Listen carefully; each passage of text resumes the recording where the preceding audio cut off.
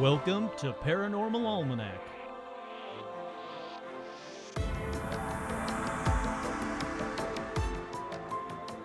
With your host, Kurt Sandvig.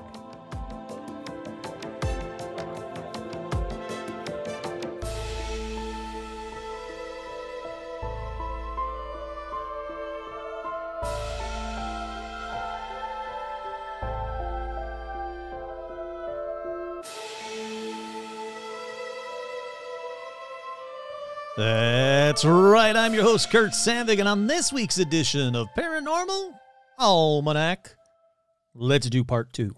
But first, as always, we got shout-outs. That's right, we have shout-outs going out to Lionel, Sandy, Paige, Kosh, Sean, Deborah, Andrew, Tasha, Scott, Andrea, Devin, Melody, Ricardo, Vicky, Christopher, Vanessa, Marisol, Liam, Roger, Michael, Terminal Animal, Alicia, Derek, Becca, Jen, Elizabeth, Void Tech, Sherry, Art Muffin, Trudy, Tim, Kenneth, Paul, Ricardo, Ian, Eric, Brandon, Jen, Alexandra, George, Connie, Seth, Jason, Cindy, Kim, Ashley, what's that? Loki, Carrie, Ezram, Robin, Will, Lauren and Phil Mangano, Lauren, Russell, Donald, April, Mildog, Isabel, Audra, Dorian, Cindy, Bob, Dijon Bishop, Aloha, Paula, Jerry, Leo, Scostin, Lindsay Hahn, Megan, Aaron, Amy, Jeff T, Harley, Suzanne, Joe, Lawrence, Melissa, Lauren Strawn, hey, howdy, hi, Veronica, Autumn, J. Mark Manning, Carolyn, Martin, Jaden, Ashley, Chuck, Todd, Jamie, and Elijah Hendrickson, Juliana, Dan, Laura Pitts, and Gamer Fan.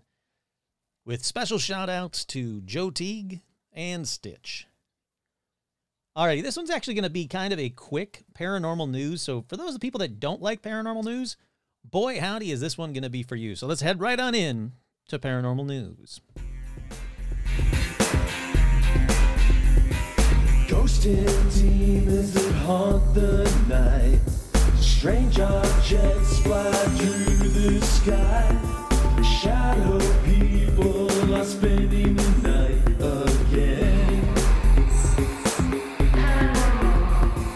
Black-eyed children knock on my door.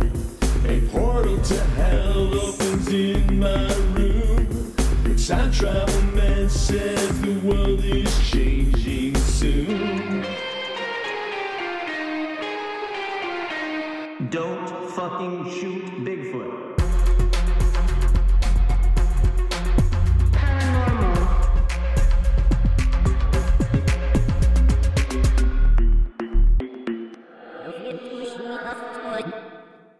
Yeah, I love that one. Holy crap, I love that one. All right, the first story in paranormal news. Alleged UFO sighting at Skinwalker Ranch. Brandon Fugel's eyewitness account on Jessup's Journal.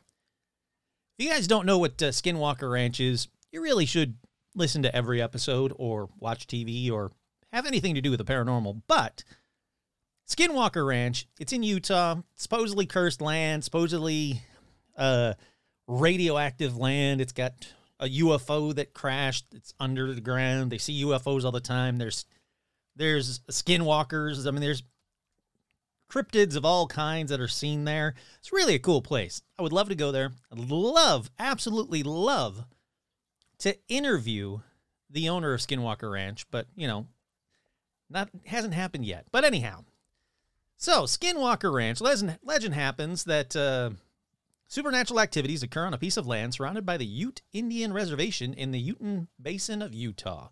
Brandon Fugel bought the land 5 years ago and brought a team of scientists to see if the legends were true. He says, I was surprised at how open he was as he told me the first 6 months of owning it. I really saw nothing myself that would lead me to believe there was anything unusual. That all changed. I had with multiple witnesses with me on an occasion where we saw what can only be described as an unidentified flying object, a craft 40 to 50 foot long silver disc hovering right above the mesa, right in front of us. This wasn't just a blinking light in the sky or something that was a little bit ambiguous.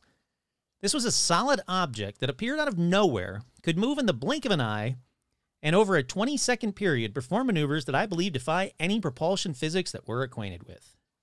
Let's see. You know what? That's about it for this part of the story. I'm really going to try and cruise through paranormal news. In case you haven't figured it out, since this is a part 2, I really don't want to jam too much paranormal news into a part 2. I'm going to try and cruise through, get you right into the actual content as quick as possible. Some people like paranormal news. Some people hate it. I don't care. I do it all, I'll do it as much or as little as I want. And in this one, I'm just going to do a little bit of it. Alrighty, up next in paranormal news. Foul-mouthed phantoms, pint-spilling poltergeists. Why are ghosts suddenly behaving so badly? Somerset's Quantic Hills are being haunted by a very rude woman in white, but that's just the tip of an otherworldly iceberg. The name, the Cursing Ghost. Age dates back to 1789. Appearance, wraith-like, white, and abusive. Where do these appearances take place? In the Quantic Hills of Somerset, near a beauty spot called Dead Woman's Ditch. Who's in charge of naming the beauties of Somerset? Because it might be time for some fresh thinking. This one is said to have been named after a murder that took place in the 18th century. Now, the victim, some believe, still haunts this place. So what happens here exactly? Well, a ghostly vision of a woman in white accosts visiting walkers. And this is weird. It's like, the way it's written, it's like interviewer, then the person that's answering the question. But they don't say who the interviewer is. They don't say who the person answering the question is. I really think it's just the way that the person that wrote this article decided to do it. Very interviewee, but it doesn't really work. What happens exactly? Well, there's a ghost of a vision of a woman in white accosts visiting walkers and puts curses on them. Well, actually, it just tells them to fuck off. How terrifying and offensive. It first happened in 2020. According to contemporary reports in the Bristol Post, the potty mouth spook had been identified by an outfit called Ghost Hunters Southwest. Now, after a 2-year hiatus, the ghost is back, the interviewer says, and just as angry? Still very rude, apparently. Are ghosts getting more unpleasant generally? Perhaps. This week's CCTV footage emerged allegedly showing a poltergeist pushing a full pint off the table at the oft-haunted Swan Hill in Dunstable, Bedfordshire. And there's also been some ghostly hair pulling at the Shrubbery Hotel in Ilminster, Somerset. They ask, but is the woman in white Britain's only swearing ghost? Britain's only swearing ghost? The answer, apparently not. Last month, there were reports of a foul-mouthed specter at the Adelphi in Liverpool, supposedly the UK's most haunted hotel. I really want to stay at that hotel, by the way. This follows another spate of paranormal cussing on the same site last year. The interviewer asks, so it's kind of like an actual thing that they're swearing ghosts? And the person says, well, no, of course it isn't. What do the people around Dead Woman's Ditch think about the sightings? For the most part, they're less impressed. It sounds a bit Scooby-Doo to me, said one person. Has anyone checked out the movements of the caretaker? I get it, meddling kids, blah, blah, blah. All right, let's skip on to the good stuff. What's with all the ghost sightings lately in the area? Have we become more credulous of late? The answer is it seems we have. Reports of paranormal activity have rocketed in the last 2 years as part of a general increase in, quote, magical thinking, conspiracies and superstitions, etc.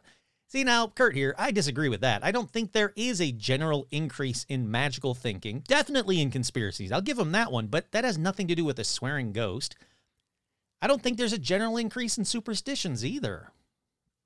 I think people are more accepted of, the paranormal. Sure, I get that. I can get behind that, but I don't believe that there's an increase in magical thinking.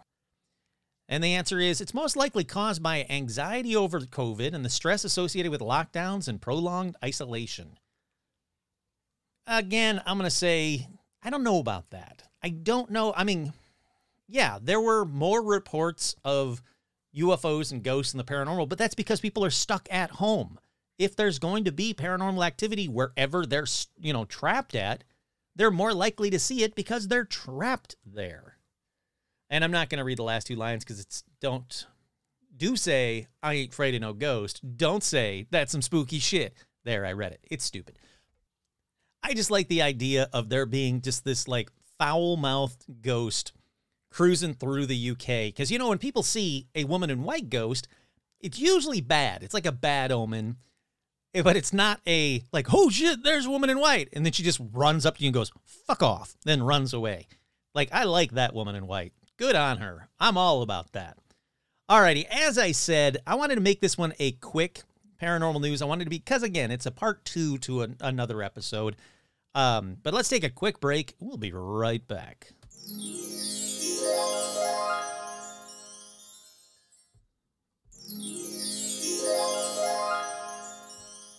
Okay, before we get into this week's episode, well, we're back, Paranormal Almanac, yeah.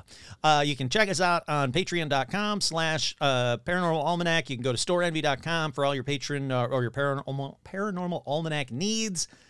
You can email me any of your personal paranormal stories at paranormalalmanac@gmail.com, yada, yada. All that stuff's out of the way. Okay, before we get into this week's episode, though, I had an encounter that I have to share with you guys because I loved every minute of it. So I went to go get to get a bagel. I don't know why I say some bagels. Well, I got 2 bagels. I'm not going to lie. Why would I lie about that? I got 2 bagels. It was a Saturday. I wanted a bagel, so I went and got 2.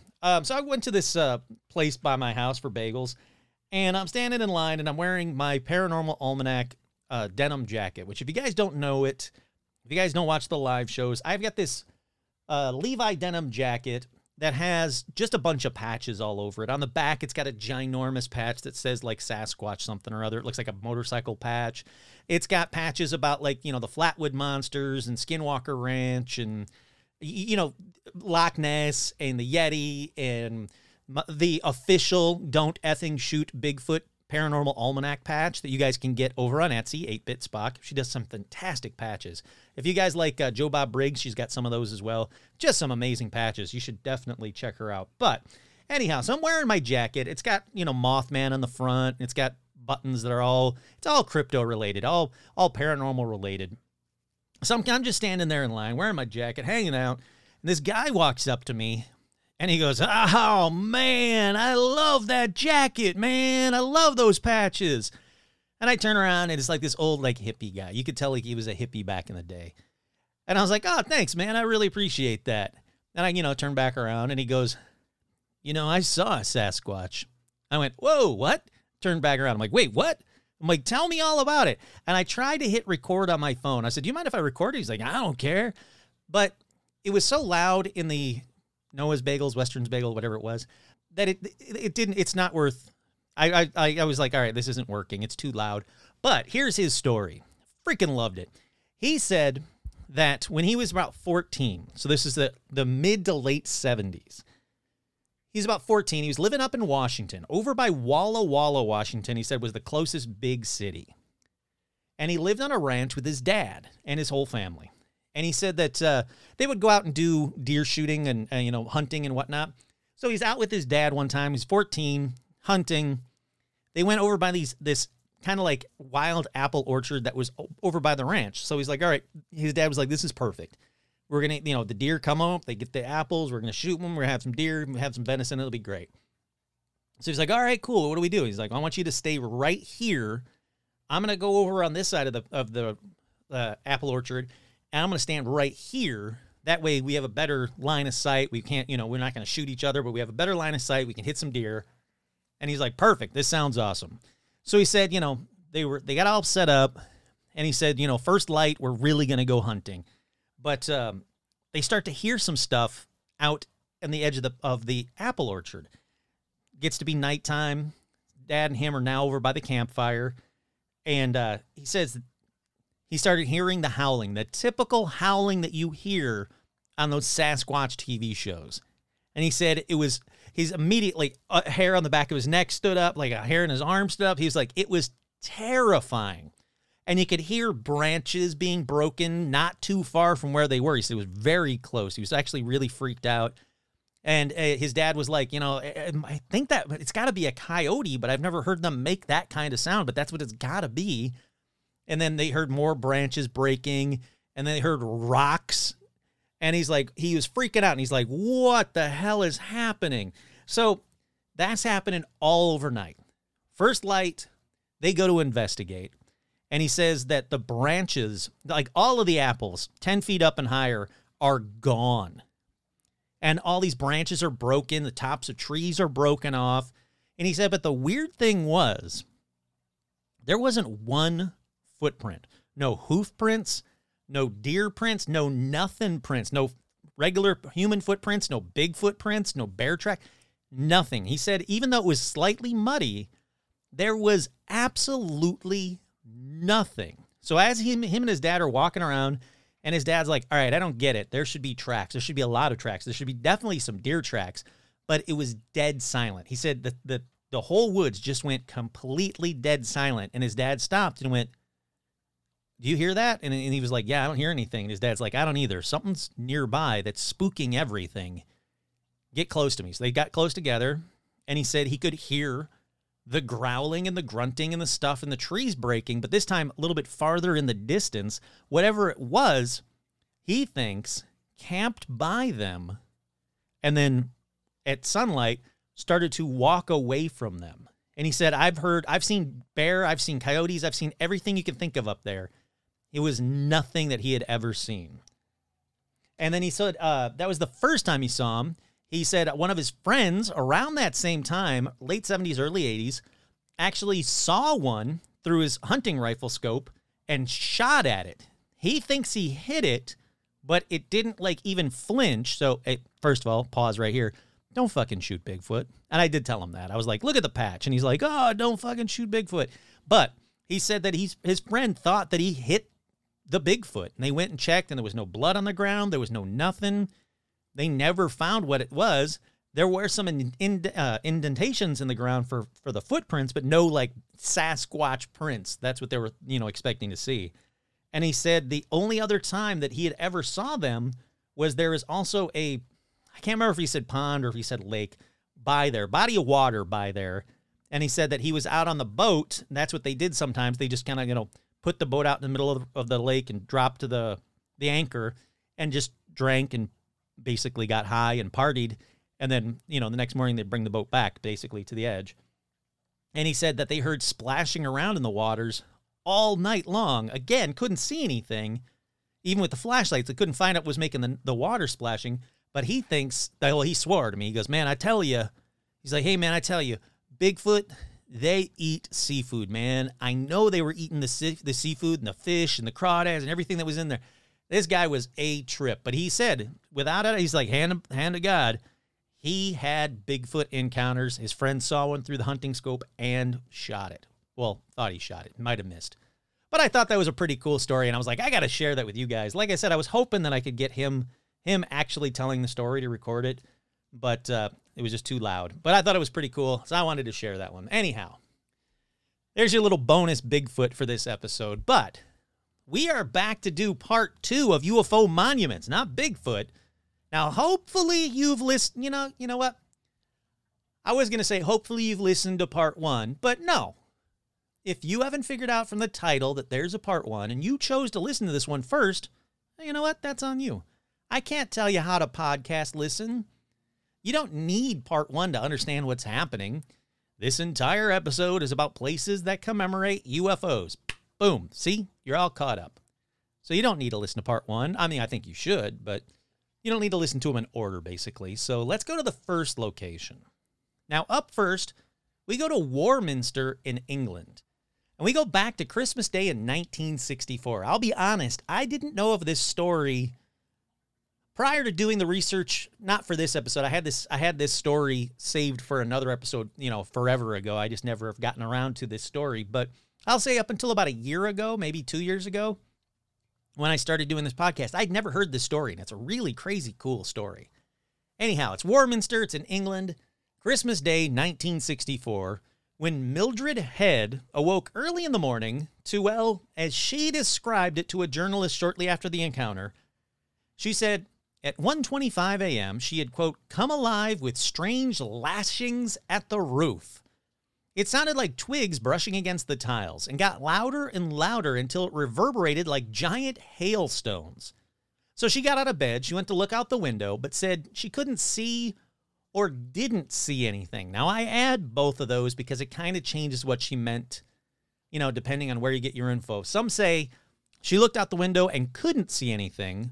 Some say she looked out the window and didn't see anything. So I'm adding them both for you guys. Now, even though she didn't see anything, basically, she definitely heard something, though. She said that she heard a humming sound that grew louder before fading to what she called a faint whisper.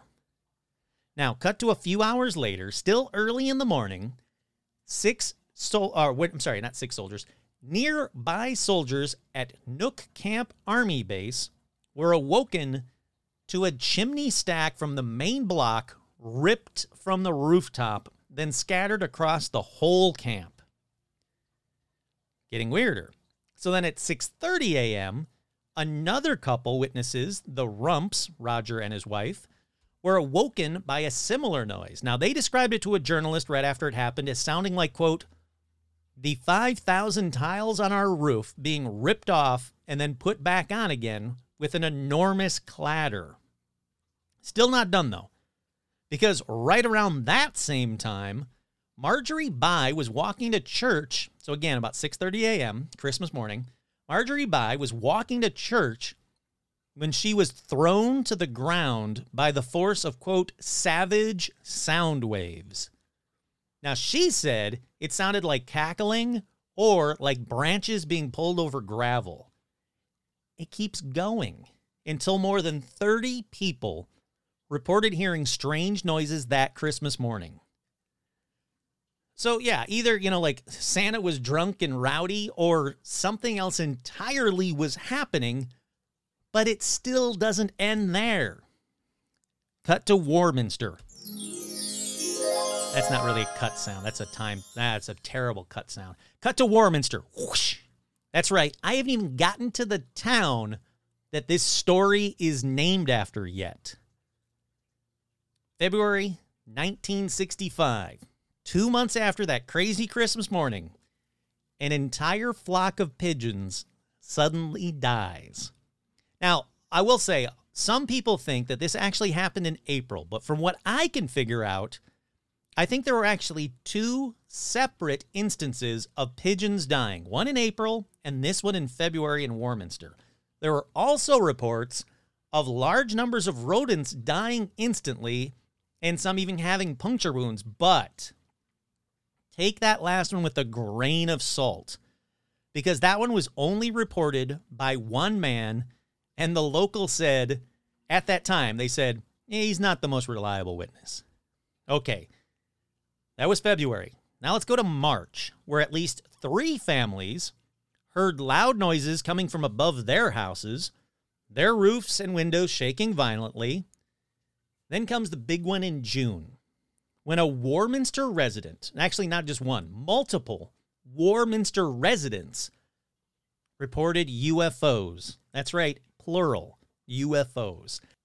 Now, these UFOs were reported to look like cigar-shaped UFOs with blinking lights or twin red-hot pokers hanging downwards, one on top of the other with the black space in between. That's very weird.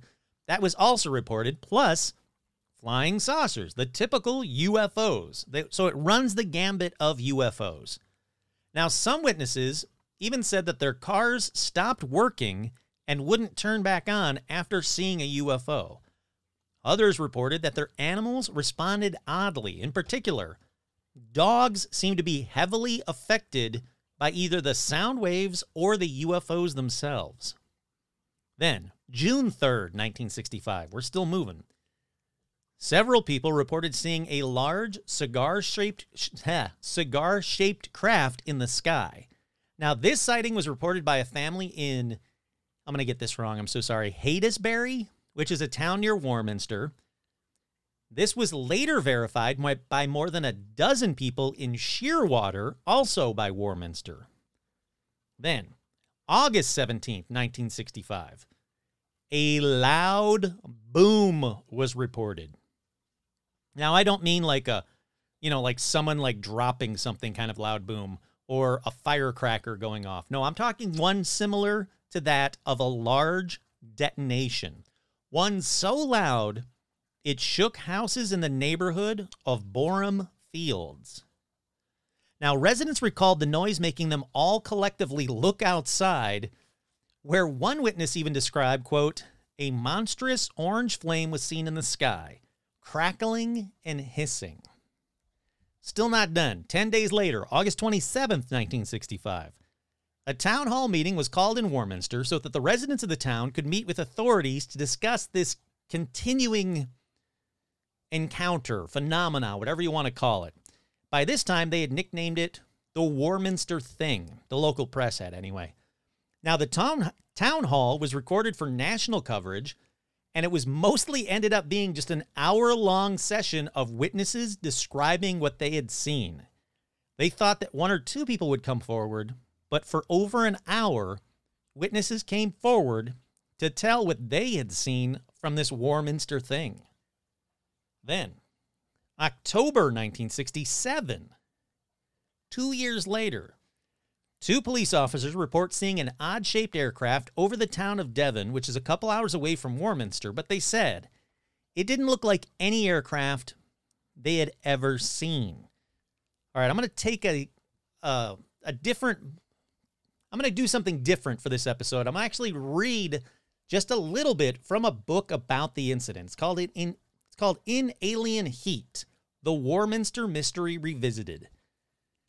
Let's see. I'm not going to read all of it. I'm just going to read a couple of passages. So going back to the Rumps that I talked about earlier, they said that their story was almost identical to Marjorie Bye's, but that Mr. Rump heard a clattering kind of noise. Mrs. Bye was pinned and numbed by the sounds. So she wasn't just knocked over, she was actually pinned to the ground.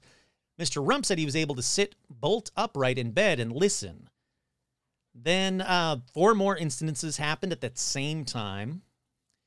There's a person named Shuttlewood who says, every few days I learned of roofs bombarded by aeronautical amblings of the thing, and apparently a malevolent mood. So, yeah, he definitely liked to make it a little bit flowery.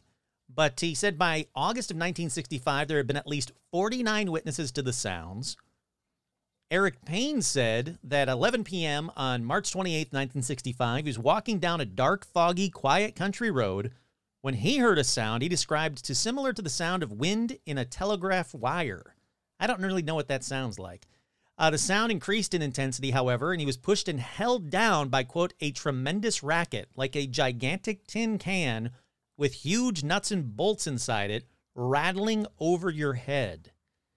He said he heard a shrill whining and buzzing, which nearly drove me mad.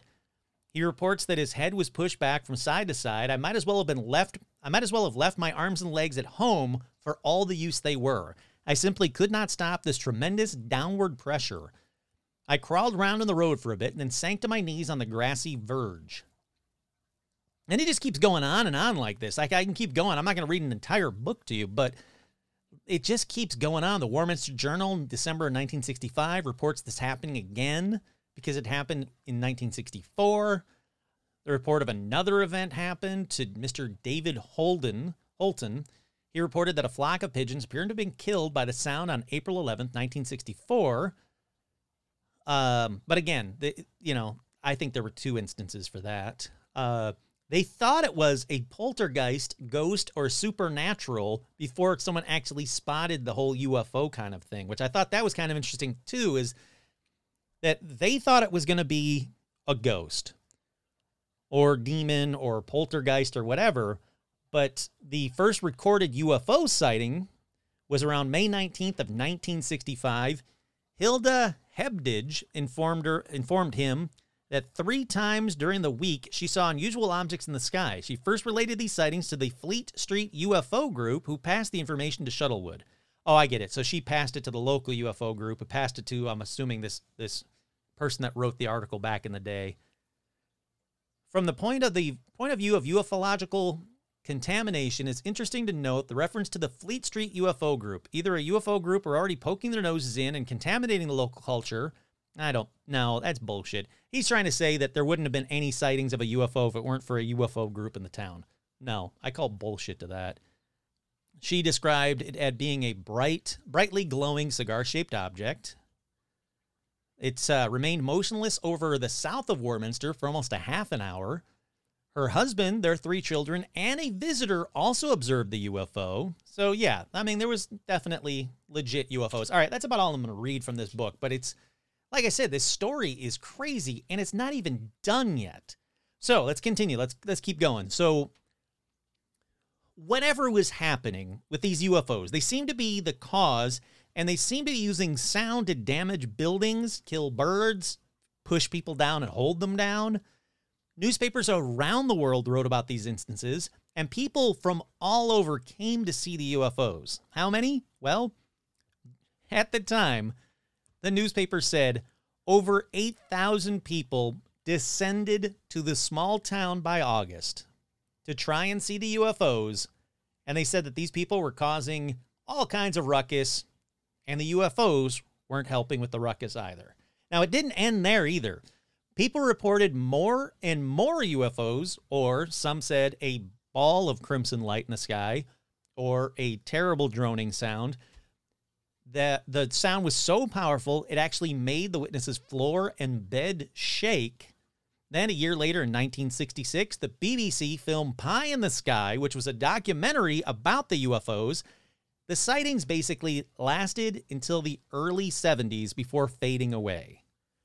All right, I'm going to read a bit of paranormal news right in the center of this edition because it's about the Warminster thing. UK town invaded by UFOs and eerie noises that killed flocks of birds and stopped cars.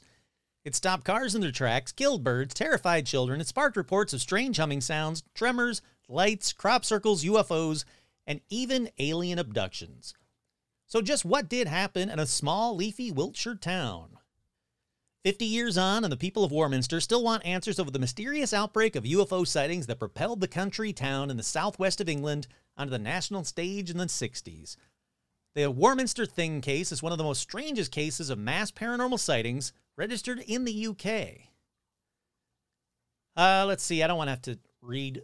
I read most of this to you. I did like the fact that this article had a front page about it. It says Warminster gets ready for invasion, and there's a really bad photo of a UFO, flying saucer that a guy took from Warminster. Most of the sightings were around the Cradle Hill and Clay Hill area, surrounding the town next to military land on the edge of Salisbury Plain.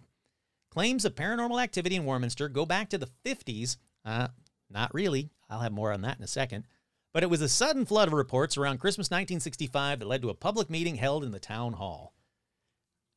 And it just keeps going. But the point is, let me get back to the story, really, because it's not done yet. It goes on and on and on. But anyhow, get this. Remember that article just said the 50s? Not so much. Some experts on the Warminster Thing say that the reports of odd sounds in the area go back as far as the 30s. That there's actual newspaper articles about strange sounds in the area. Again, in the 30s and the 40s articles, they're saying it's, supernatural or maybe having to do with Stonehenge because Warminster's kind of by Stonehenge.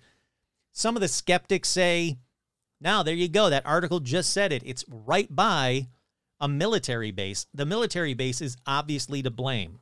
Okay. What do we have 50, 60 years later that could do the things that this is describing? Nothing is the answer. All right, but it gets back to this, why it's on this episode. In 2015, a conference was held in Warminster to mark the 50th anniversary of the original sightings. So a large, and I mean large, concrete wall had a mural painted on it to commemorate the thing done by, quote, a secret artist. I think it's fun. All right, the artwork is on the old police station wall by the Information Center. George Ritz from the Warminster Information Center said the mural has attracted a lot of attention. People are already taking lots of pictures. And that's what we want them all to do. Come along and stand in the beam. Do selfies and get it all on Facebook. Leslie Blaine, also from the Information Center, said it had taken 8 months to plan and organize the mural. She said it's a secret as to who actually did the painting. He said he's still not finished, so you might be able to catch him in action. He said he's going to add some other elements. There's going to be some glow-in-the-dark paint, so over the day when it's sunny, the wall will heat up, and at night, the picture will glow. See what I'm saying? This episode starts with the bang. That is an amazing story that doesn't just happen once, like one night, or even 1 week. It happened for years. Some experts say for 40 years. For 40 years, something has been happening in the town of Warminster. I don't think the military base explains any of it. I think it is a very bizarre UFO encounter that is very unique to Warminster. All right, let's keep moving on. The next one is another famous one, like a real famous one that I've talked about before, and I'm only going to give you the briefest of backstories on it. It happened in Pascagoula, on October 11th, 1973. And it happened to Calvin Parker and Charles Hickson. Now, he and Hickson were fishing on the Pascagoula River when they saw a brightly lit flying object. He said 3 beings took them aboard the craft, examined them, then returned them before disappearing. It's a great story. It really is. But for those faithful listeners, I don't want to rehash every old story that I've ever told. So find that episode after this one. Give it a listen because I really deep dive the Pascagoula UFO encounter. It's a great story. But anyhow, for this episode, on Saturday, it doesn't say what Saturday. I'm thinking it was 2019. The city of Pascagoula commemorated the story with a historical marker. The dedication took place next to the Lighthouse Park boat launches, according to a city news release. So yeah, you can head on over to the Pascagoula River, find the Lighthouse Park boat launches, and you will see right there a historical marker about one of the craziest UFO abduction stories that I've ever heard. Or that I've ever told. Alrighty, let's keep moving on. For the next one, let's go to Pennsylvania. Where on November 9th, 1974, at approximately 7 p.m., 3 teenage boys, there were 14-year-old Robert Gillette Jr. and his 2 friends, reported to the Carbondale police that they had saw or witnessed a glowing airborne object, or a red whirring ball. They saw it fly. It went over the Salem Mountains. It was traveling east to west and very rapidly before it started to go down, and it actually crashed into a silt pond. It descended and crashed into the Russell Park Pond, in case you're familiar with the area. So if you're near Carbondale, Pennsylvania, hopefully you know what silt pond, hopefully you know what Russell Park. But anyhow, so word gets out, and a crowd of about 1,500 people actually rushed down to the pond hoping to see this crashed UFO. Now, the police thought it might have been like a small aircraft or something, so planes and helicopters were dispatched, and they were flying low overhead, kind of searching for wreckage. A green-tinged glow, illuminated the pond itself for over 9 hours. So something was down there, but after 2 days, a diver emerged from the pond's silty waters with only an old railroad lantern. That's right, that green-tinged glow was from an old railroad lantern. Or was it? Because another witness, Kay Pope, who was 15 at the time, and she's now 58, says that she remembers riding her bicycle to the Russell Park area, and she saw it cordoned off by the military. But she also saw what appeared to be something large being removed from the pond. We always rode our bikes up there, she said, who now lives in some other town.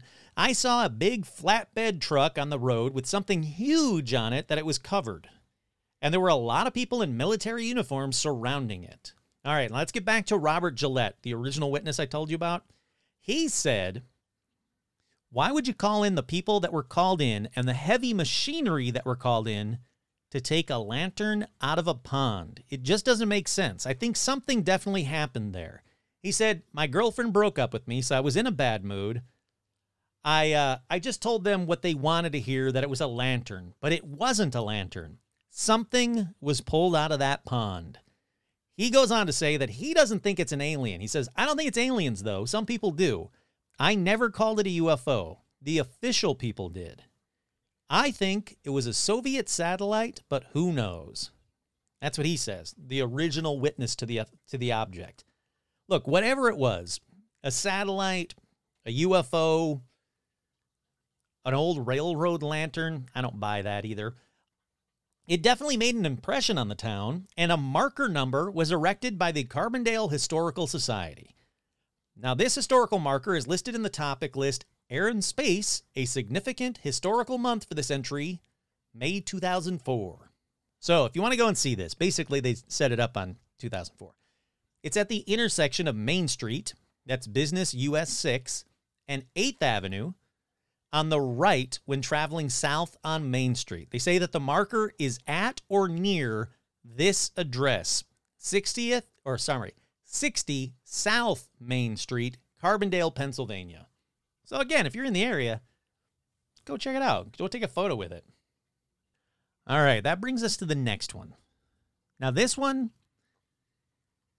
is just about as big, if not bigger, than Roswell, who, spoiler, will be on this episode at the very end in a small little brief mention.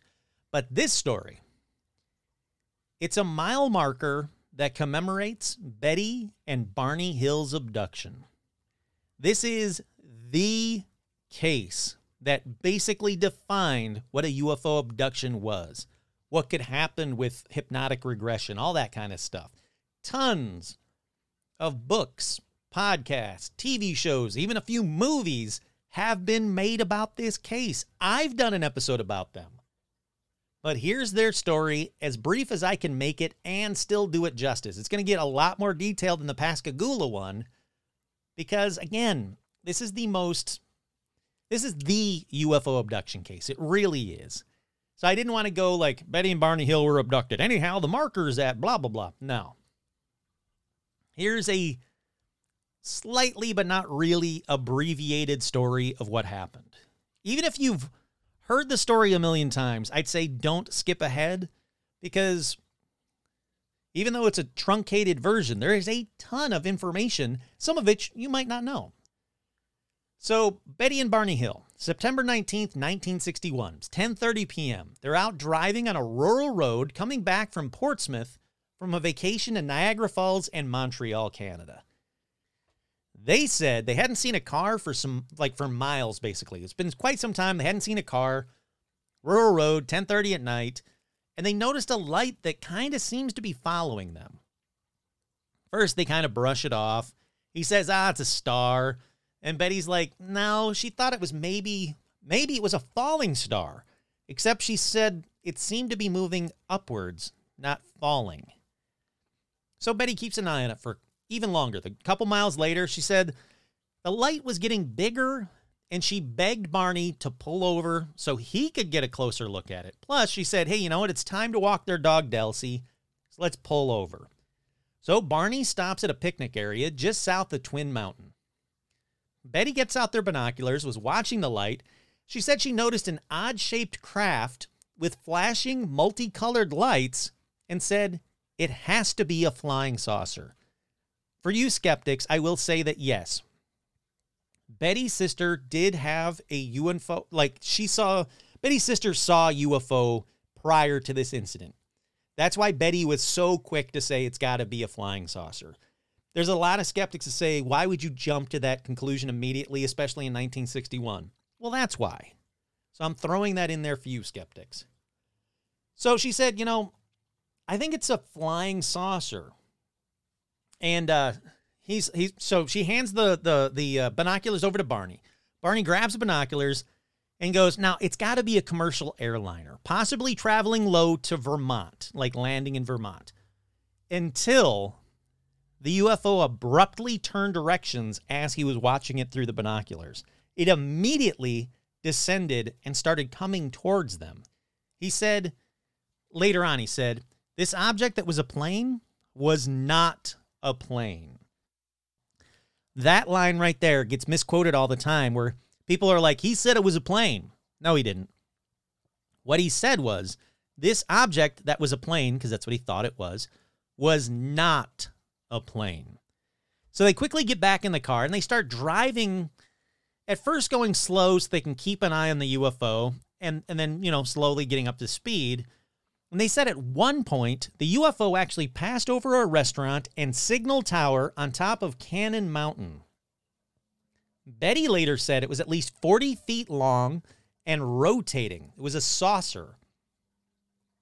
Now, they both noted that the UFO was completely silent and it seemed to move erratically. They said it wasn't very smoothly moving like a plane or a helicopter would. It was kind of like bouncing back and forth as it went, which I think is kind of odd because that's what interesting, not odd, because that's what those Tic Tac UFOs do. If you ever watch the Tic Tacs, they never seem to be just like smoothly flying. They're kind of wobbling like a gyro almost, like a gyroscope.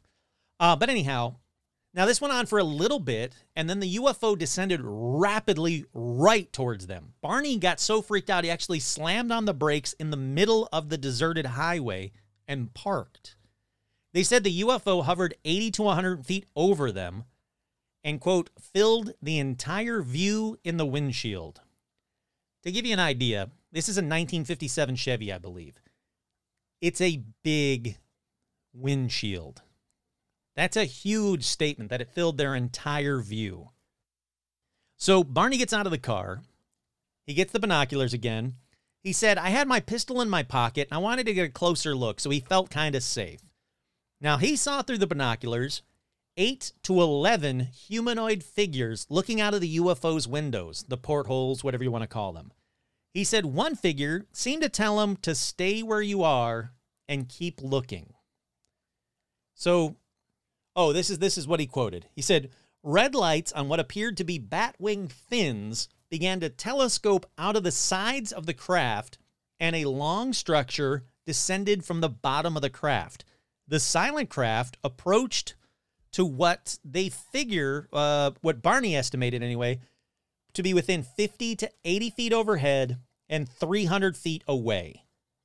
The UFO gets closer and closer. Barney panics, rightfully so. He runs back to the car. He said, I thought they were going to capture us. So he takes off in the car. They can start booking again. And he tells Betty, keep an eye on the UFO. So she rolls down the window and looks straight up. And there it is. Almost immediately, the Hills heard a rhythmic series of beepings or buzzing sounds, which they said seemed to bounce off the trunk of their vehicle, which is important later. So the car vibrates. They have tingling sensations passing through their bodies like electricity.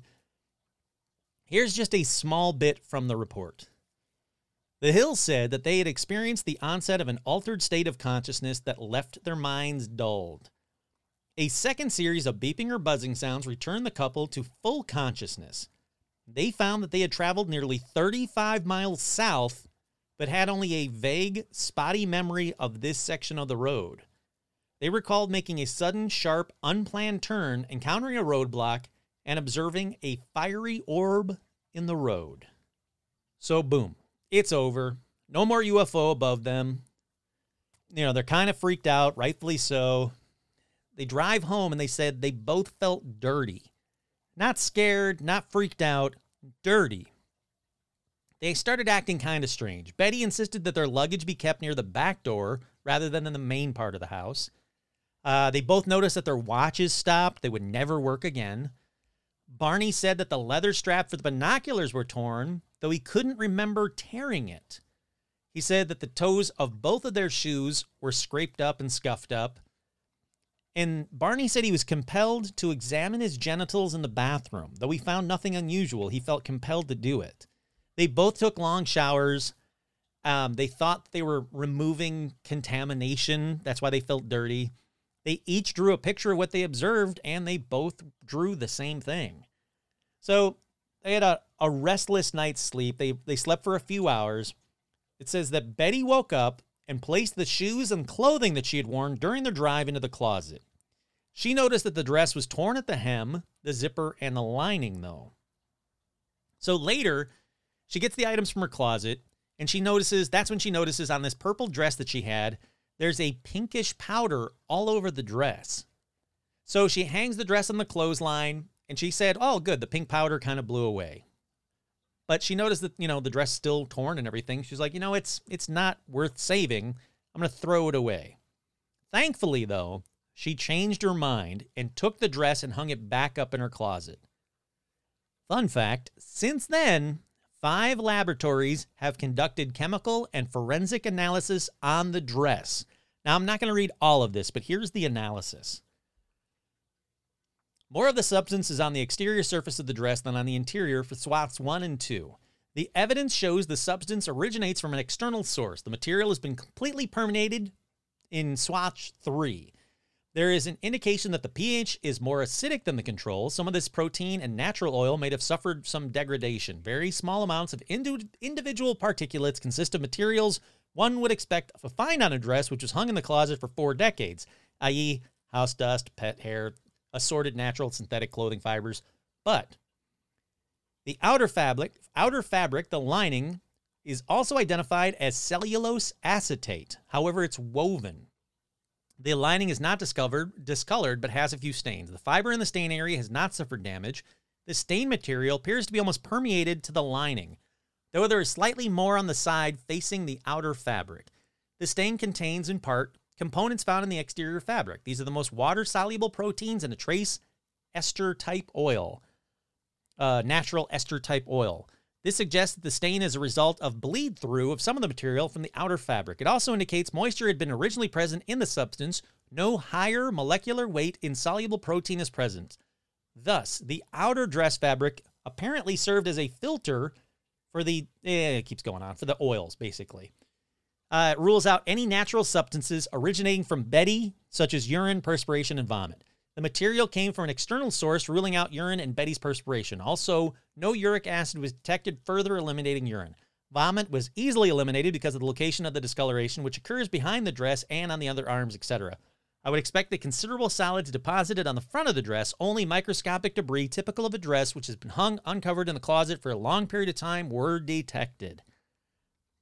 Basically. Oh, and significant amounts of carbohydrates were present as well. There was no bad odor, no bad smell. Indeterminate substances. All of that. I could have just said, I know what the finding was? Indeterminate substances. But it was such a lengthy thing, I had to read you some of it. They don't know to this day. After 5 independent laboratories have conducted chemical and forensics analysis, nobody knows what was on that dress. All right, so back to the hills. They go outside that day after they wake up, and they notice shiny concentric circles on their car's trunk that had not been there before. Remember when I said it seemed like the sound was hitting the trunk, basically permeating the trunk? Well, it seemed it was. Betty and Barney experimented with a compass, noting that when they moved it close to the spots, the needle would whirl rapidly, but when they moved it a few inches away from the shiny spots, it would drop down. Basically, they didn't know what they were dealing with. It was 1961. Who can help them? So, Betty reports it to the Pease Air Force Base, and then she checks out a book about UFOs from the local library. She actually wrote to the author of the book, and they referred them to Walter Webb, who was local. So Webb met with them, and after a 6-hour interview, he said, quote, "They were telling the truth, and the incident probably occurred exactly as reported, except for some minor uncertainties and technicalities that must be tolerated in any such observation where human judgment is involved. Examples: exact time, length of visit, apparent size of objects and occupants, distance, height of objects, etc." So he met with them, and he says, you need to have hypnotic regression, and it needs to be performed by a psychiatrist that he knew. So they do that. They go through the hypnotic regression. I'm not going to go through all of that because it's very lengthy. I'm going to kind of skip around a little bit more now. 10 days after the incident, Betty was having vivid dreams like she and Barney encountering a roadblock and men who surrounded their car. She lost consciousness but struggled to regain it. Then she realized that she was being forced by 2 small men to walk in a forest at night, and of seeing Barney walking behind her, though when she called to him, he seemed to be in a trance or sleepwalking. The men stood about 5 to 5 feet 4 inches tall and wore matching blue uniforms with caps similar to those worn by military cadets. They appeared nearly human with black hair, dark eyes, prominent nose, and bluish lips. Their skin was a grayish color. Another dream she had, a new man, similar to the others, entered to conduct her exam with the leader. Now, Betty called this new man, quote, the examiner, obvious reasons, and said that he had a pleasant, calm manner. The leader and the examiner spoke to her in English. The examiner's commands of the language seemed imperfect, though, she noticed, and she said she sometimes had difficulty in understanding him, basically. So the examiner tries to tell her that he would conduct a few tests to note the differences between humans and the UFO people, the aliens. So he seats her on a chair. A bright light was showing on her. The man cut off a lock of Betty's hair. He examined her eyes, ears, mouth, teeth, throat, and hands. He saved trimmings from her fingernails. After examining her legs and feet, the man used a dull knife similar to a letter opener to scrape some of her skin onto what resembled cellophane. He then tested her nervous system. and he thrust the needle into her navel, which caused Betty agonizing pain, whereupon the leader waved his hand in front of her eyes and the pain vanished. The examiner left the room, and Betty engaged in conversation with the leader. She picks up a book with a row of strange symbols that the leader said she could take home with her. She also asked where he came from, and he pulled down an instructional map dotted with stars. Now, she and Barney were then taken to their car, and the leader suggested that they wait to watch the craft's departure. So they did. They watched it. But as they're being walked out, the leader and another person on board, another alien, get into like an argument. The leader then says, I'm sorry, you can't keep the book, that they have decided the other men did not want her to even remember the encounter. Betty insisted that no matter what they did to her memory, she would one day recall the events, though. Like I say, the story just keeps going on and on and on. It's a phenomenal story. Betty drew star maps that she shouldn't have known about. There's no way that a woman from 1961, even though she was highly intelligent, she should know about these star maps. In 1968, Marjorie Fish read a book about the star maps, and she said, you know what, I'm an amateur astronomer. She was intrigued by the star map, so she was wondering if she might be able to decipher them to determine which star system the UFO came from. So she takes a look at Betty's star map. Assuming that one of the 15 stars on the map must represent Earth's sun, she constructs a three-dimensional model of nearby sun-like stars. That Goldilocks kind of star thing where they might have a habitable planet. And she uses thread and beads. She discovers, she says, yeah, I think I know what this star system is. So she publishes her results. In 1969, two other people say, yes, what you have done is correct, and it does seem that Betty's star map details a specific star. And it's crazy, but they said that the star system that the UFO came from was Zeta Reticuli, which is about 39 light years from Earth. Zeta Reticuli. There's no reason that Betty should ever known about Zeta Reticuli. I couldn't pick it out in a star map. I couldn't draw a star map right now from 2021 or 2022 even. It's 2022, Kurt. Jesus. From 2022, I couldn't draw a star map of Zeta Reticuli, but yet in 1961, Betty did. Like I said, their hypnotic regression sessions, they're intense. They're well worth a read. But for this idea, or for this episode, you get the idea of what's going on. So let's move on to the marker part of it. So in Lincoln, New Hampshire, the New Hampshire Department of Historical Resources installed a marker on Route 3 in Lincoln, New Hampshire, near the northern end of the property of Indian Head Resort. The marker commemorates the Betty and Barney Hill UFO incident. It says it's the first widely reported UFO abduction in the United States. Now, this marker is just across from cottage number 20 at Indian Head Resort, which is the last property that the Hills remember before experiencing, quote, a period of lost time. And so there you go. Also, if you want to see stuff from Betty and Barney Hill, it seems like it's still going on. I haven't found that it's closed. Over at the University of New Hampshire, which is their alma mater, basically, there is an exhibition of Betty and Barney Hill's stuff, including the dress, Betty's dress. It sounds amazing. I really want to go and check it out. And they have the drawings, the actual drawings that they did, the star map. I mean, it's got everything. If it's still going on, and I can't find anything that says it's not, there you go. University of New Hampshire. Alrighty, let's keep on keeping on to the first honorable mention on this episode. Now, they never actually had any real UFOs that landed here, but if you were alive in 1938, you would have thought that UFOs landed here. Where is it? Well, it's Grover Mills, New Jersey, because on October 30th, 1938, Orson Welles basically scared the shit out of the entire world with the radio broadcast of War of the Worlds. He chose Grover Mills as the landing site for the Martians, and get this, when it aired in October 30th, 1938, the locals of Grover Mills were so scared they actually shot at a water tower that they thought was a UFO. But today, a monument stands in Van Next Park, where the Martians supposedly first touched down, that commemorates the UFO landing. All right, another quick one. It's another honorable mention just because I love roadside attractions. Like the biggest ball of twine in Minnesota, those kind of things. This one, though, has a theme to match this episode. It's in Bowman, South Carolina, and it's the UFO Welcome Center. Now, if you're expecting a shiny monument, no. This one is not for you. It looks like the kind of place you go to be killed in some elaborate Saw-like UFO examination kind of way. It was built by a guy named Jody Pendarvis. It's his homemade UFO Welcome Center. It's set up behind a wooden fence.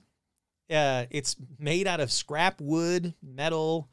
Look, it basically looks like a junkyard version of two silver UFOs stacked on top of each other with the larger one at the bottom. And I'm talking real junkyard scrap kind of a thing. Like you could get tetanus from looking at it, that kind of a thing. It's going to fall down when you step in, but it doesn't. The lower one has air conditioning, a toilet, a shower, and it probably has Jody living in it since he says the AC in the UFO is better than the trailer he lives in, which is right by that. Now, the smaller UFO rests on top of the other with no connecting bolts because Jody says he wants to allow it to be moved easier by alien technology. Sure. Why not? You're allowed to tour the UFO Welcome Center if you can find Jody and pay whatever he decides to charge that day. But I'm just going to say, safety not guaranteed.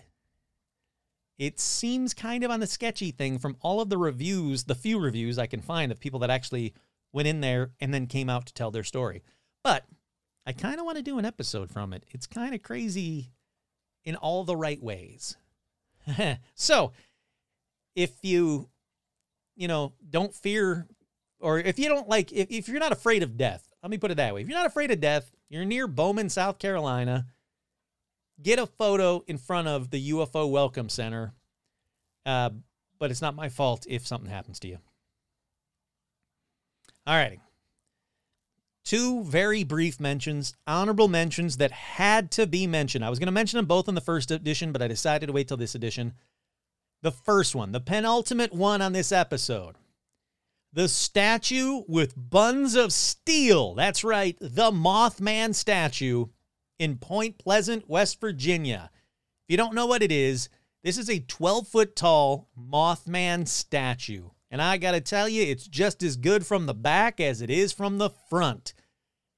This thing's got an ass like J-Lo. Will not quit.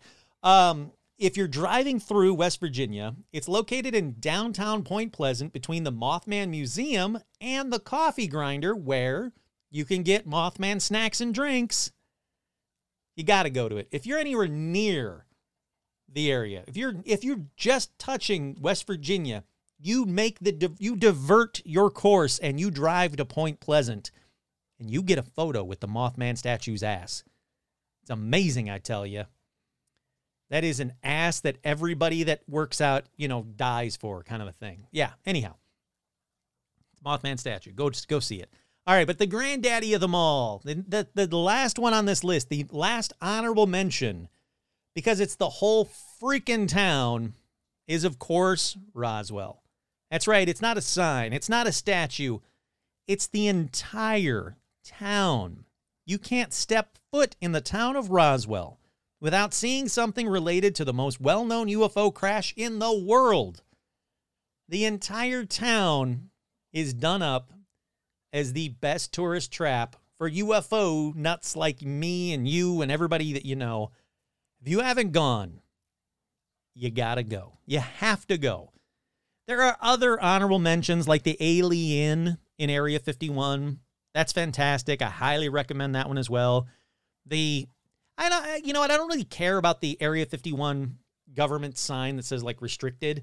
That's not as exciting as the Alien in my opinion, but if you're driving through the desert, you got to go to Area 51. If you're driving through the Southwest, you got to go to Roswell. Just like if you're driving through West Virginia, you got to go to Point Pleasant. It's like a rite of passage. Well, that about does it for this week's episode. Hope you guys like these ones, because I really liked them. There's some phenomenal stories. I mean, there really are. And some cool markers, some cool commemorations. If I didn't talk about one that you know of, one that's in your area, or one that you've been to, or just one that you've always wanted to, go to, send it to me. And it doesn't have to be just UFOs. It can be ghost markers or whatever, paranormal markers of any kind, like the Kecksburg Bell. I know there's a Kecksburg Bell in Kecksburg, Pennsylvania. I did an episode about the Kecksburg Bell. There is a statue of a Kecksburg Bell that's there. So there's a lot of them out there. Like I said, more than I thought there were going to be. I really was surprised. When I said, I want to do this episode, I thought I was going to get 10. And it was going to be a good 10 episode, but nope.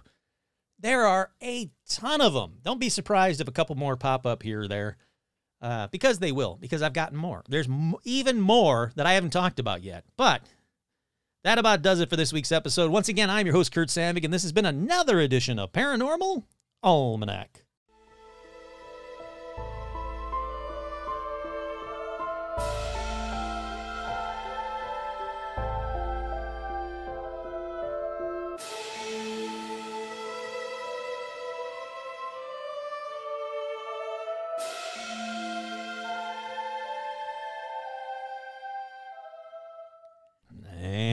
And say, like I